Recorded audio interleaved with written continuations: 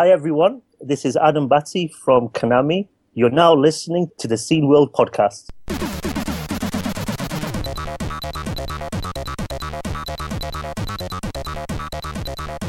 At least one of us is. Este LS podcast Scene World. Mi nombre es AJ. Jurga este sentado alai. Wrong language. Oh, sorry. My bad. What's up? Hello. Yeah. Well, so I have been pretty busy last week with Gamescom. Yes, you went to Gamescom, and you were there for 2 whole days. You had a booth with Hans Highscore.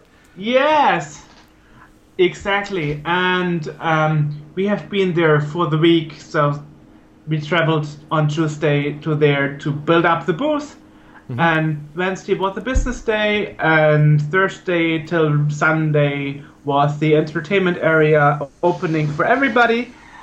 So we got a lot of interviews, and nice. they're all in our YouTube channel, in our playlist, and named Gamescom 2016. So what we have got so far is an interview with Norbert Varga, with the current graphics and status on Equinox Deep Descent. Norbert Varga, who we spoke to, when did we talk to him? In our podcast. Yes, we talked to him in our podcast, but yeah, that was episode number 12. That was September of 2015. So. Yes, exactly. Yeah. And the funny thing is, in between, there was not an update for half a year, and even some people reported the Kickstarter as dead to Kickstarter because there was no update. But, you know, I'm not too concerned with that, actually. Right. So, as we've said before here, that when you donate to a Kickstarter, you're making an investment. You're not buying anything. So lack of updates is not necessarily a reason to get angry about nothing happening. Yeah, that's true. And so far, I always got my money back if some project failed, like the Meld thing, which was for a cooktop. That would mean automatically control of your cooktop. Are you telling me that you invested in something that was not C64 related?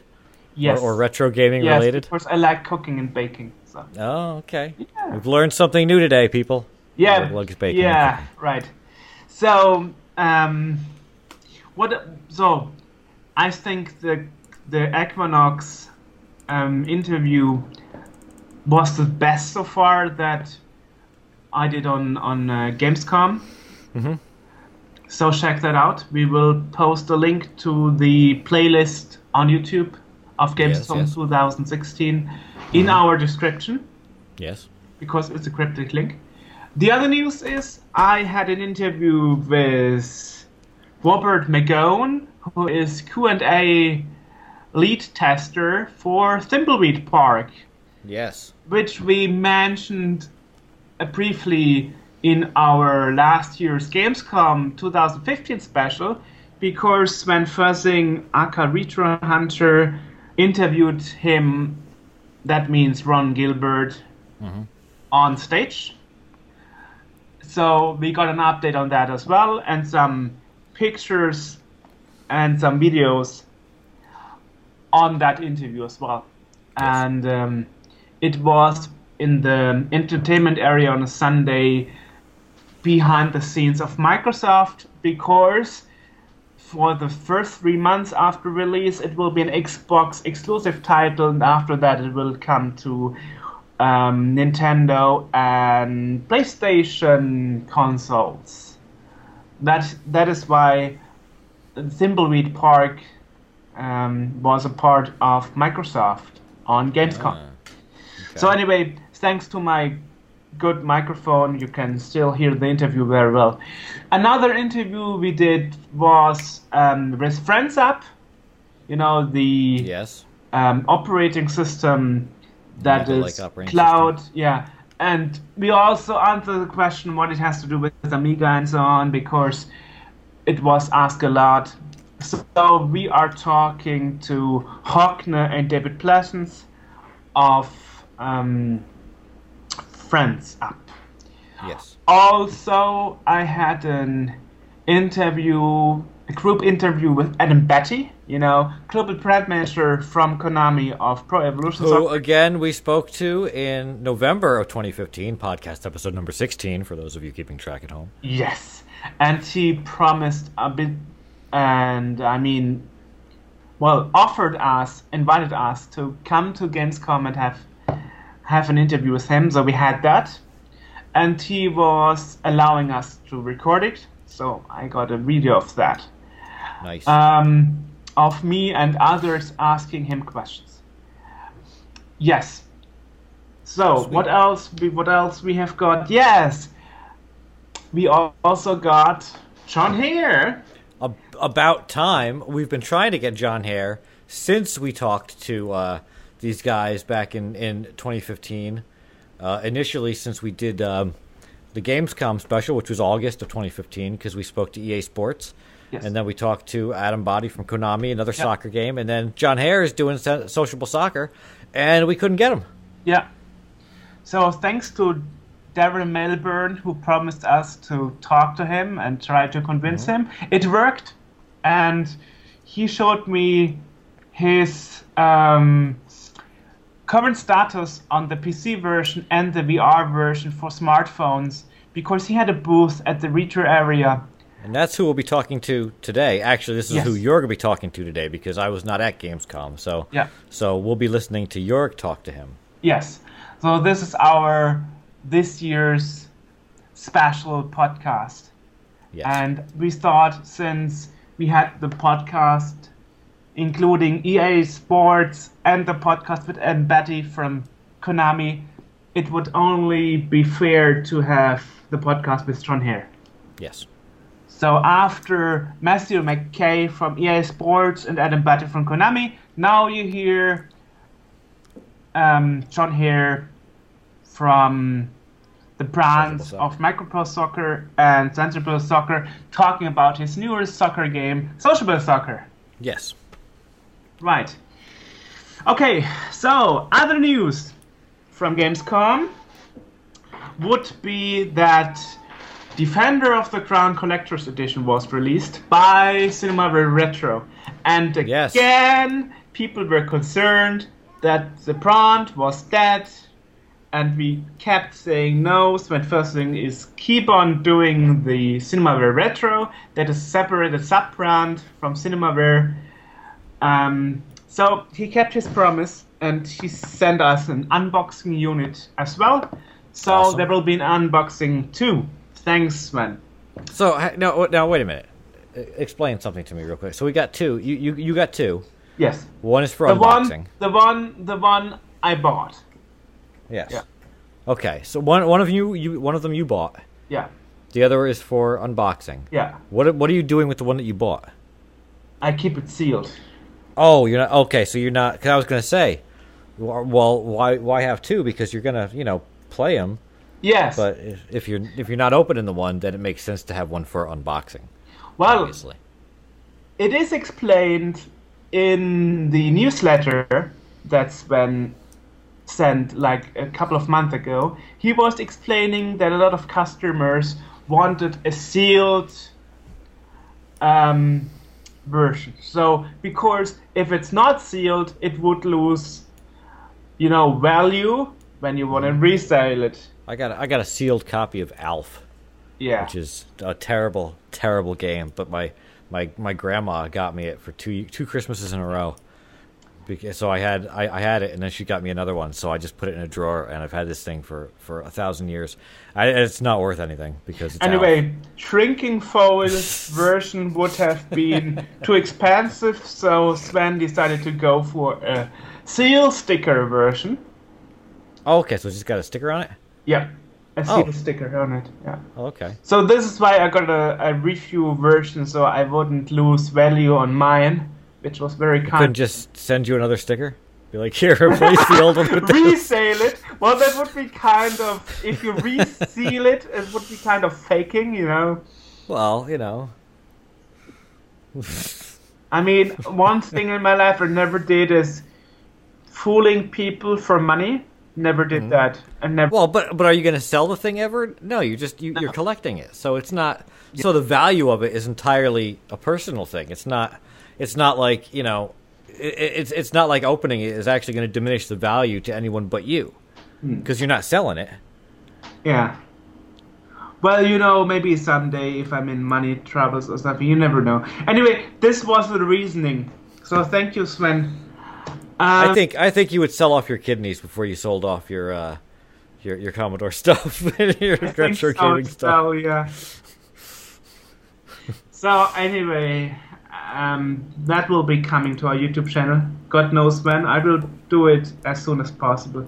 So anyway, Sven kept his promise of releasing the collector's edition of Defender of the Crown, and that means Rocket Ranger is coming next. Nice. Yeah. And it came from the desert on Mega Drive? Yeah, well, I'm hoping for that too. And Wings for the Amiga. Yes. The Wings Reloaded for the Amiga. Yes. So, Cinema Retro has a lot of things in the oven to be coming out. Another thing is, there is a new label for C64 games. It's called Polyplay by Sebastian Bach. And Sebastian Bach is the guy called Seba in the demo scene. And he would be of Plush, the demo group. And he was the previous layouter from the Go64 magazine that is now called Retro, one of the leading magazines from Germany, and the successor of the C64 AR magazine. So that means there will be a new label for. There's actually quite a few newer labels because just recently, in the past, I don't know, maybe 5-6 months or so, we had Pond Software kind of pop up with their Spaceman Explorer video game, which with graphics done by Von Yutny, and you know, so I mean, it's funny too because you see that lately there's these labels popping up, and Andrew just, you know, he unboxed this new game that's for the 64, you know, and it's got a box and everything. It's kind of funny that now in 2016 you've got software companies reemerging for the 64, which is not something that I thought would ever happen in my lifetime. Yeah. I thought that was pretty much done, and any software that was made would be, you know, made by individuals that would put it out, you know, public domain or something like that, and not a commercial piece of software that you can purchase and have an actual box and look at and what have you. I mean, think about that. I mean, even Microsoft came to our booth last year at Gamescom and said, wow, Commodore 64 magazine, that's interesting. Maybe we could work together. Yeah. And this year I was at the Microsoft booth at Gamescom having an interview. They were like, who are you? I don't remember you. Yeah. I mean, yeah, normally you would think like that. You know? But hey, C64 and retro and so on, it's interesting again. Even though you would not think that companies like Microsoft would take you seriously, but they do. Well, it's in style, the retro gaming, specifically retro gaming, but then, you know, you get down to, you know, NES stuff or C64 stuff, and it's actually. It's popular. People are into it again, and it's cool for people like us because, you know, we were doing this when it wasn't cool, and now suddenly, we can finally be cool like everybody else. It's interesting that people that the big media is complaining about the lack of information in cooperation with the companies that are involved with Equinox Deep Descent. But our experience was, you and mine, when we contact them, EA, Nordic Games in Austria, we got an instant reply and support, and even had Norbert Wagner, the CEO and lead developer, talking to us on the podcast. And then we got an interview at Gamescom. That's totally surprising, you know?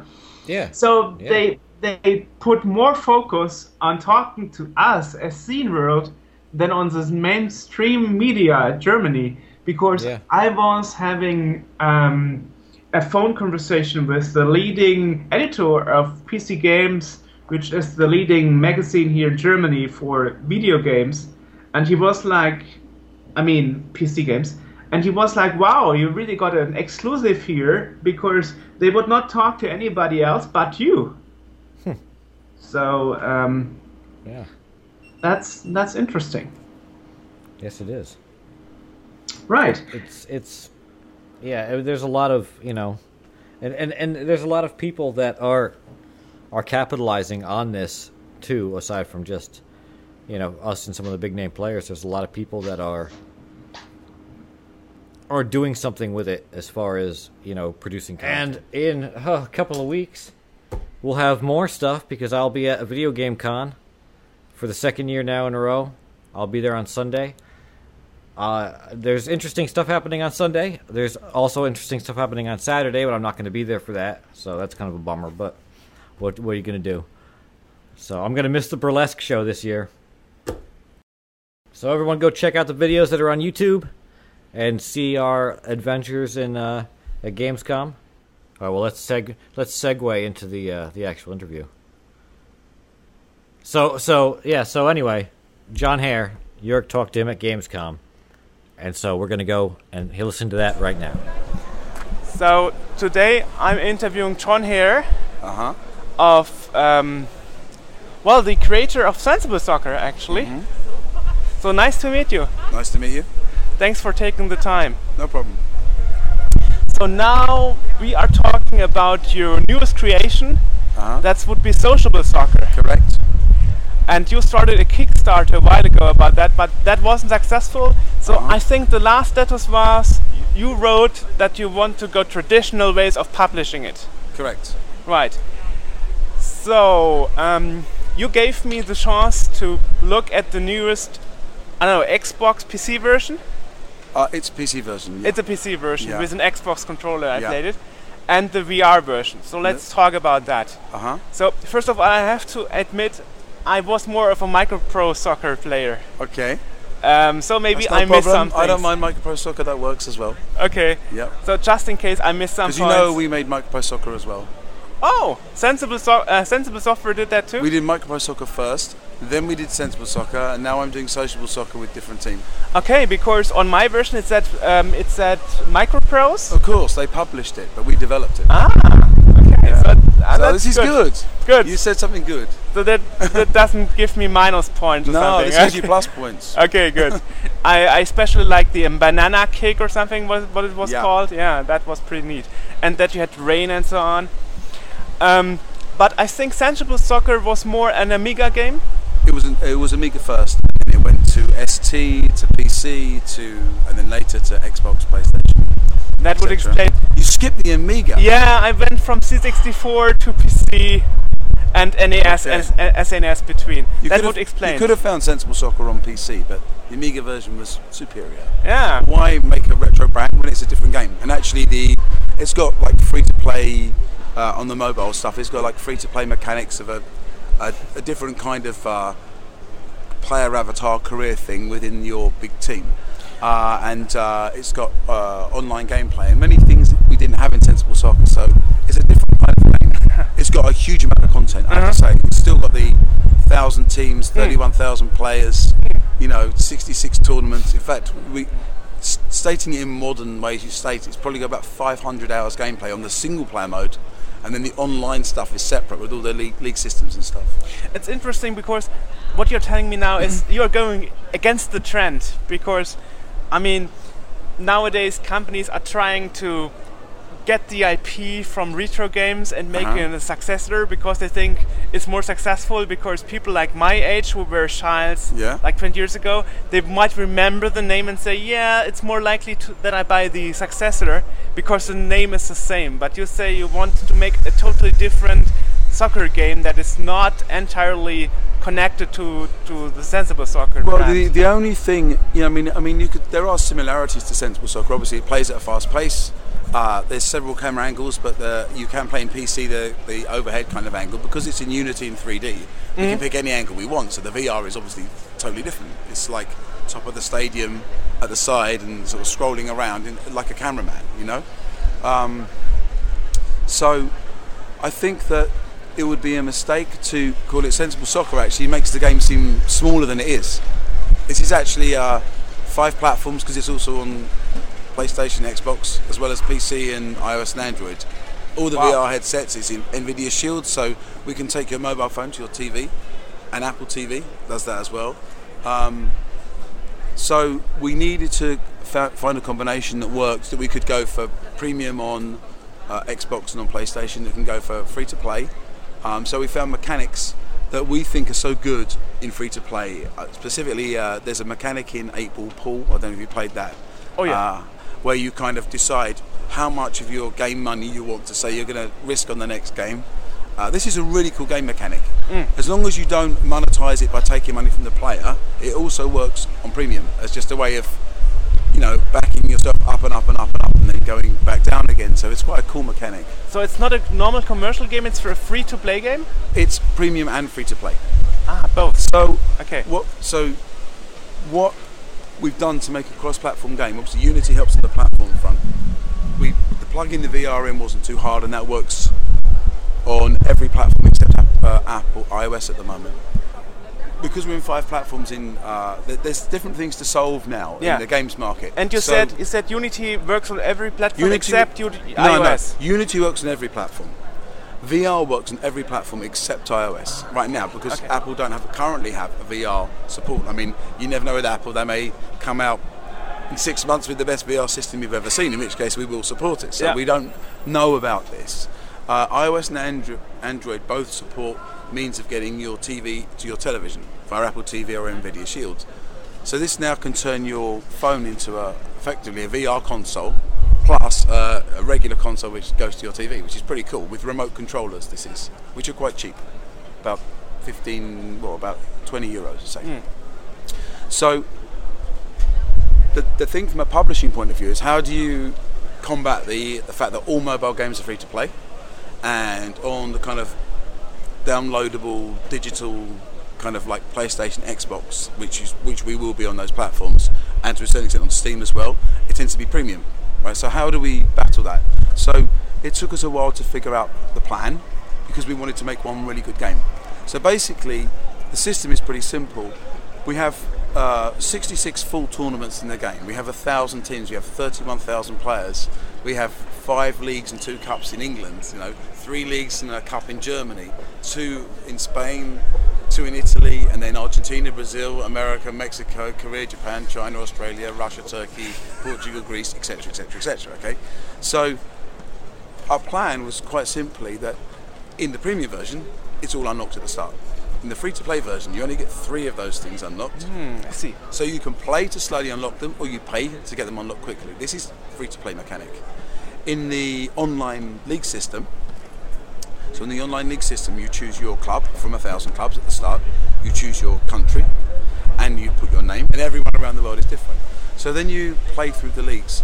But the monetization from 8-Ball Pool works because you kind of have game currency, and you decide how much you want to say you're going to play on the next game. If you win, you kind of double your money. If you draw, it just stays the same. Well, you can't have a draw in pool, but you can in football. And if you lose your money. So we keep that part.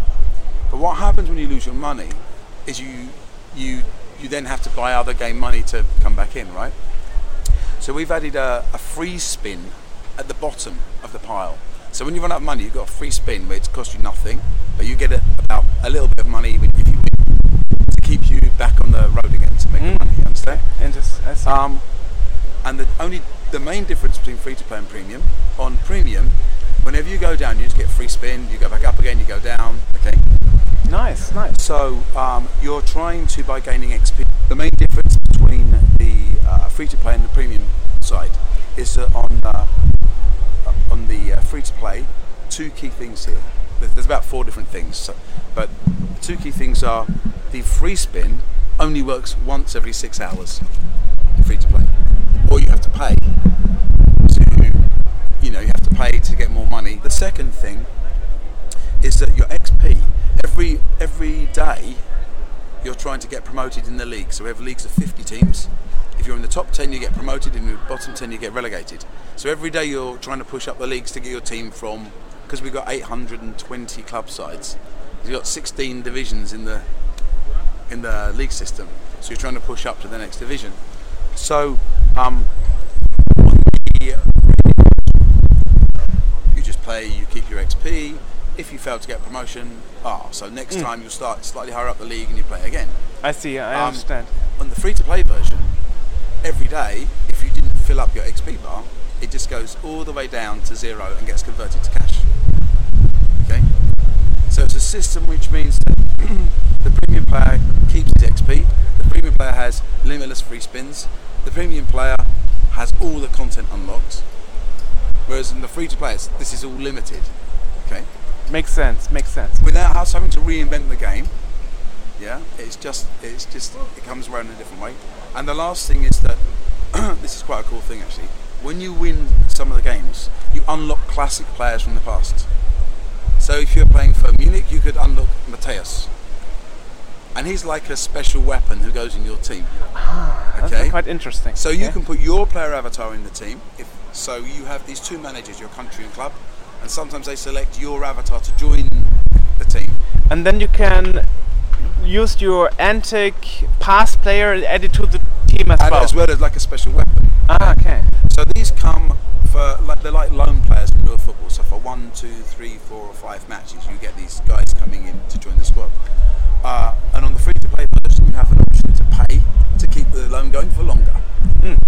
Okay. Not something we'll be putting in the premium version. So we've tried to keep the game mechanics and the game systems identical, but just balance a way that works for the financial mechanics, which means that the premium players are getting a lot more value because they want that value, but the free-to-play players can still access the content via free-to-play mechanics. Interesting. So this has taken quite a while to come up with a nice balanced system. Okay, so let's talk a bit about the gameplay. I have played it and I figured it's more of an action football game. You're not really realistic on yellow cards, red cards, and so on. No, okay, so there's a point. There's two. You're correct, half correct. So correct me. Okay, so you're right. It's very much. I get asked a lot. What's the difference between this game and FIFA or Pro Evo? This is the constant question. The answer is we are not trying to be FIFA or Pro Evo, which are both realistic simulations. We are an arcade game. We're a fast-paced arcade game. If you watch two really good players playing it, the rhythm is more like a fighting game. It's so fast. I mean, when I play top speed, I can do 4 passes in 1 second. Like 3 passes and shoot. Taking me 1 second in gameplay. And the other guys try to put in 3 tackles in the same time. So, in terms of the gameplay, it's fun, and it's more like a snack as opposed to a gourmet dinner, which you call FIFA or Pro Evolution Soccer.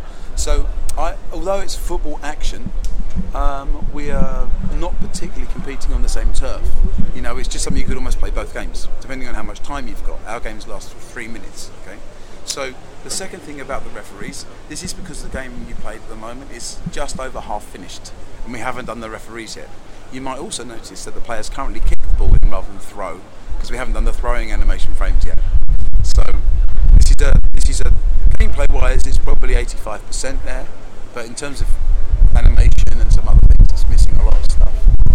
I also think in the Kickstarter there was mentioning of cutscenes and action scenes. Like I don't really remember, but I think there was kind of cutscene. I don't know. We've not really thought about cutscenes for a while, really. I guess there'll be some things, maybe when you win a trophy or something. But to be honest, we're not anywhere near that part of the game yet. We've just got the core gameplay, all the teams, and all those things. So there's a lot to still be added to the game. You know, it's not finished. Are there any special features like raining, like from Microprose Soccer, or a banana kick, or whatever special moves? The banana kicks are in there. The full after-touch system is in there, actually. Control-wise, we've kind of done a combination of Sensible Soccer and FIFA, actually. So you've got a FIFA player can pick this up quickly. What we're finding, what is great about the game, is it's like a light version of FIFA to young children. So a a lot of young children find FIFA quite complex to pick up. Yeah. Whereas we've put it on 3 buttons. Okay? But actually there's a special button, which is the pass button for the FIFA player, which is actually a full Sensible Soccer control button. So you tap it to pass, and if you hold it down for a long time, you kind of can bend it around in exactly the normal Sensible Soccer way. So this means that the only difference for a FIFA player is he's got to remember he can't hold the pass button down for too long, he's got to tap it on the floor or it turns into a Sensible Soccer shot. And we're finding this is quite a nice balance, actually. And there's a lot of, the actual touch controls on the mobile, if you don't have a remote controller, you need to plug your fingers, is actually very good. And possibly more in mobile because of the lack of competition. Ultimate Team is the only full action game for football on mobile at all. And I would say the weakness of it is that it was a game designed for console, because it's basically a FIFA port, on mobile, and they haven't quite worked out how to turn it into a proper mobile title. It's a little bit slow, the controls aren't quite optimised for mobile, because they weren't designed for mobile originally. And so we had the advantage of starting off with nothing and planning a cross-platform game that would consider all this stuff from the start. So we've got very little competition on mobile at all, We really haven't. Like I said, there's one other game. It might be a big one, but there's one. So you don't see yourself as a competition of FIFA and Pro Evolution Soccer, but you are, giving a hand on the FIFA players by putting in a button that works like on FIFA, as I said. The buttons, the control structure on FIFA and Pro Evolution Soccer, which is all everyone's played for the last 15 years, are pretty much similar default control systems. So we decided to just use the same, but we just took out all the complex moves. And the mobile version, apart from the impressive VR, by the way, because it's like you are really watching the game and you have to move your head to see where you are going. I also noticed it's playing faster on the VR system than on the PC version. Could that be? I would ask the programmer about that. Okay. So there's no intention to do that. Maybe some of them aren't quite standardised. There's a chance, because the code base in some areas hasn't yet been totally synced, but I'll be surprised. It might be the system itself, and that might need managing, but that's not the intention. Okay. You can't come through this way. So basically it's the same game? It's exactly the same game, going through Unity, Okay. We're only making one really great game that's made for all the systems and then making sure it works on the systems. That's a good question, actually, because in the past there was a lot of problems of game converting, like from console to PC, and then it would lose quality. Don't tell me about it. Have you ever played PlayStation Sensible Soccer? No, never. It's horrendous. The original PlayStation. But in general, the PC versions, like for Cannon Fodder and Megalomania and Sensible Soccer, all went to the same company, a company called AVM or Wave. And they did the conversions there. They were pretty good, but it wasn't exactly the same tuning as the original, And then you'd have like PlayStation, Xbox, Jaguar, Lynx, 3DO, CD32. Remember all these formats? And it's like you've got no control of the quality. Yes. And and the earlier you go back, the worse it is. So there's a version of Shoot 'em Up Construction Kit, which we did on the Commodore 64, which was put on the Amiga, which I think is actually worse than the Commodore 64 version. Maybe, of course, I've got rose-tinted spectacles, or I value our stuff. The same I'd say for Whizball. Whizball and the Spectrum, we didn't touch that. So in each of those games, you've got to allow another bunch of developers to do a job. And if I'm really honest, we're never, ever as happy with what they've done as what we would have done. But having said that, you didn't have time. There were so many conversions to do. But so nowadays Unity is brilliant for this, and Unreal. They're both good engines, right? And it's brilliant what they give us. They just if we look at, if anyone's seen the Sensible Soccer we did in 3D in 1998, everyone was getting to grips with writing 3D engines. In our company, that meant for me as a designer, 75% of the time we couldn't even work on gameplay because we were just about making graphics display. Yeah. To make the conversion go right. Just to make the engine work. So it was even worse than the version. It was actually the engine of the original version. And nowadays it's easier because you have one less platforms, and second you have Unity, and it's all the same Absolutely framework. Yeah, correct. It's brilliant from a designer's point of view. The programmers will always moan about Unity or Unreal. You can't help it. Programmers like to moan about that. But from a designer's point of view, it means I can constantly be talking about the design, and I don't get deflected about we need to render more polygons. Wow, that's really great. It's brilliant because it went from, and it's very much more similar to the Commodore 64 and the Amiga development kind of like structure, because they were also internal systems, totally different types of systems, but the system was very strong and robust, a bit like Unity or Unreal, which means that you don't have to spend all your time focusing on the, like the groundwork, the foundations of the game. That's kind of laid out for you. Great. So in the end, it shouldn't matter which platform I will buy Sociable Soccer for. I should have the same experience. In terms of playing experience, they're very, very similar. There's people out there at the moment playing, for example, there's a version on display on the PC with the Xbox controllers, like you said. There's also a version on an iPad. We've seen remote controllers work on an iPad. You can also play on the touchscreen on the phones, but in a game show, that's like not recommended. Touch controls and the joypad is slightly different, but they're very, very similar. Great. So when do you plan to release the full version? So currently we're speaking to a number of different publishers and assessing our opportunities and how we take it to market. The main advantage actually of not having the Kickstarter was twofold. Firstly, we could experiment with stuff more, which meant we came upon this VR by accident actually, and it's turned out to be a very, very cool feature that people are. I can agree. It's probably the coolest feature in the game at the moment. And I have to say that, speaking to like Oculus particularly, there's not many other people making games like this, and people have said this is the best game I've ever seen on VR. Wow. Full stop. Yeah. The reason is because we're not making people motion sick, we're not moving them around, we're keeping them still in a set like a cameraman, and you're rotating. That's right. And it's a really good playable game underneath it. So what VR tends to be is a graphics demo with a bit of gameplay kind of tacked on. It looks good enough.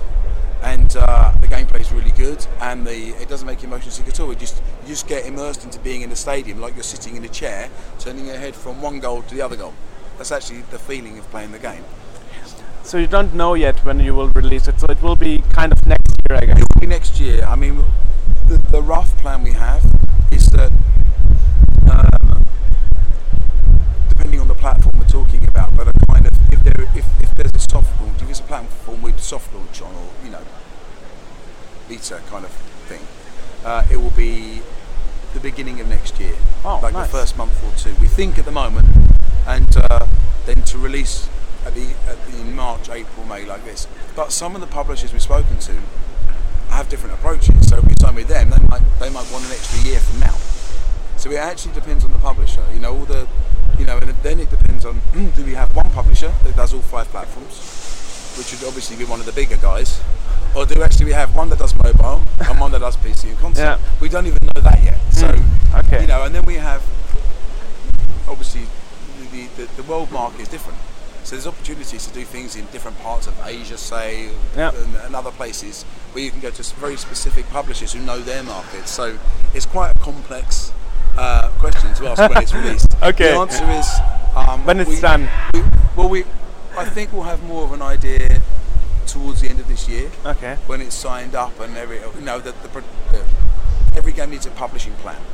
So hopefully we can keep in touch, and you can tell us a bit about the progress along the way, and then we know more, if you like. Yeah, of course. To, yes, absolutely. Then we would do an update interview on our podcast, for example. That would be a possibility. Okay, thank you very much. Thank you very much. Yeah.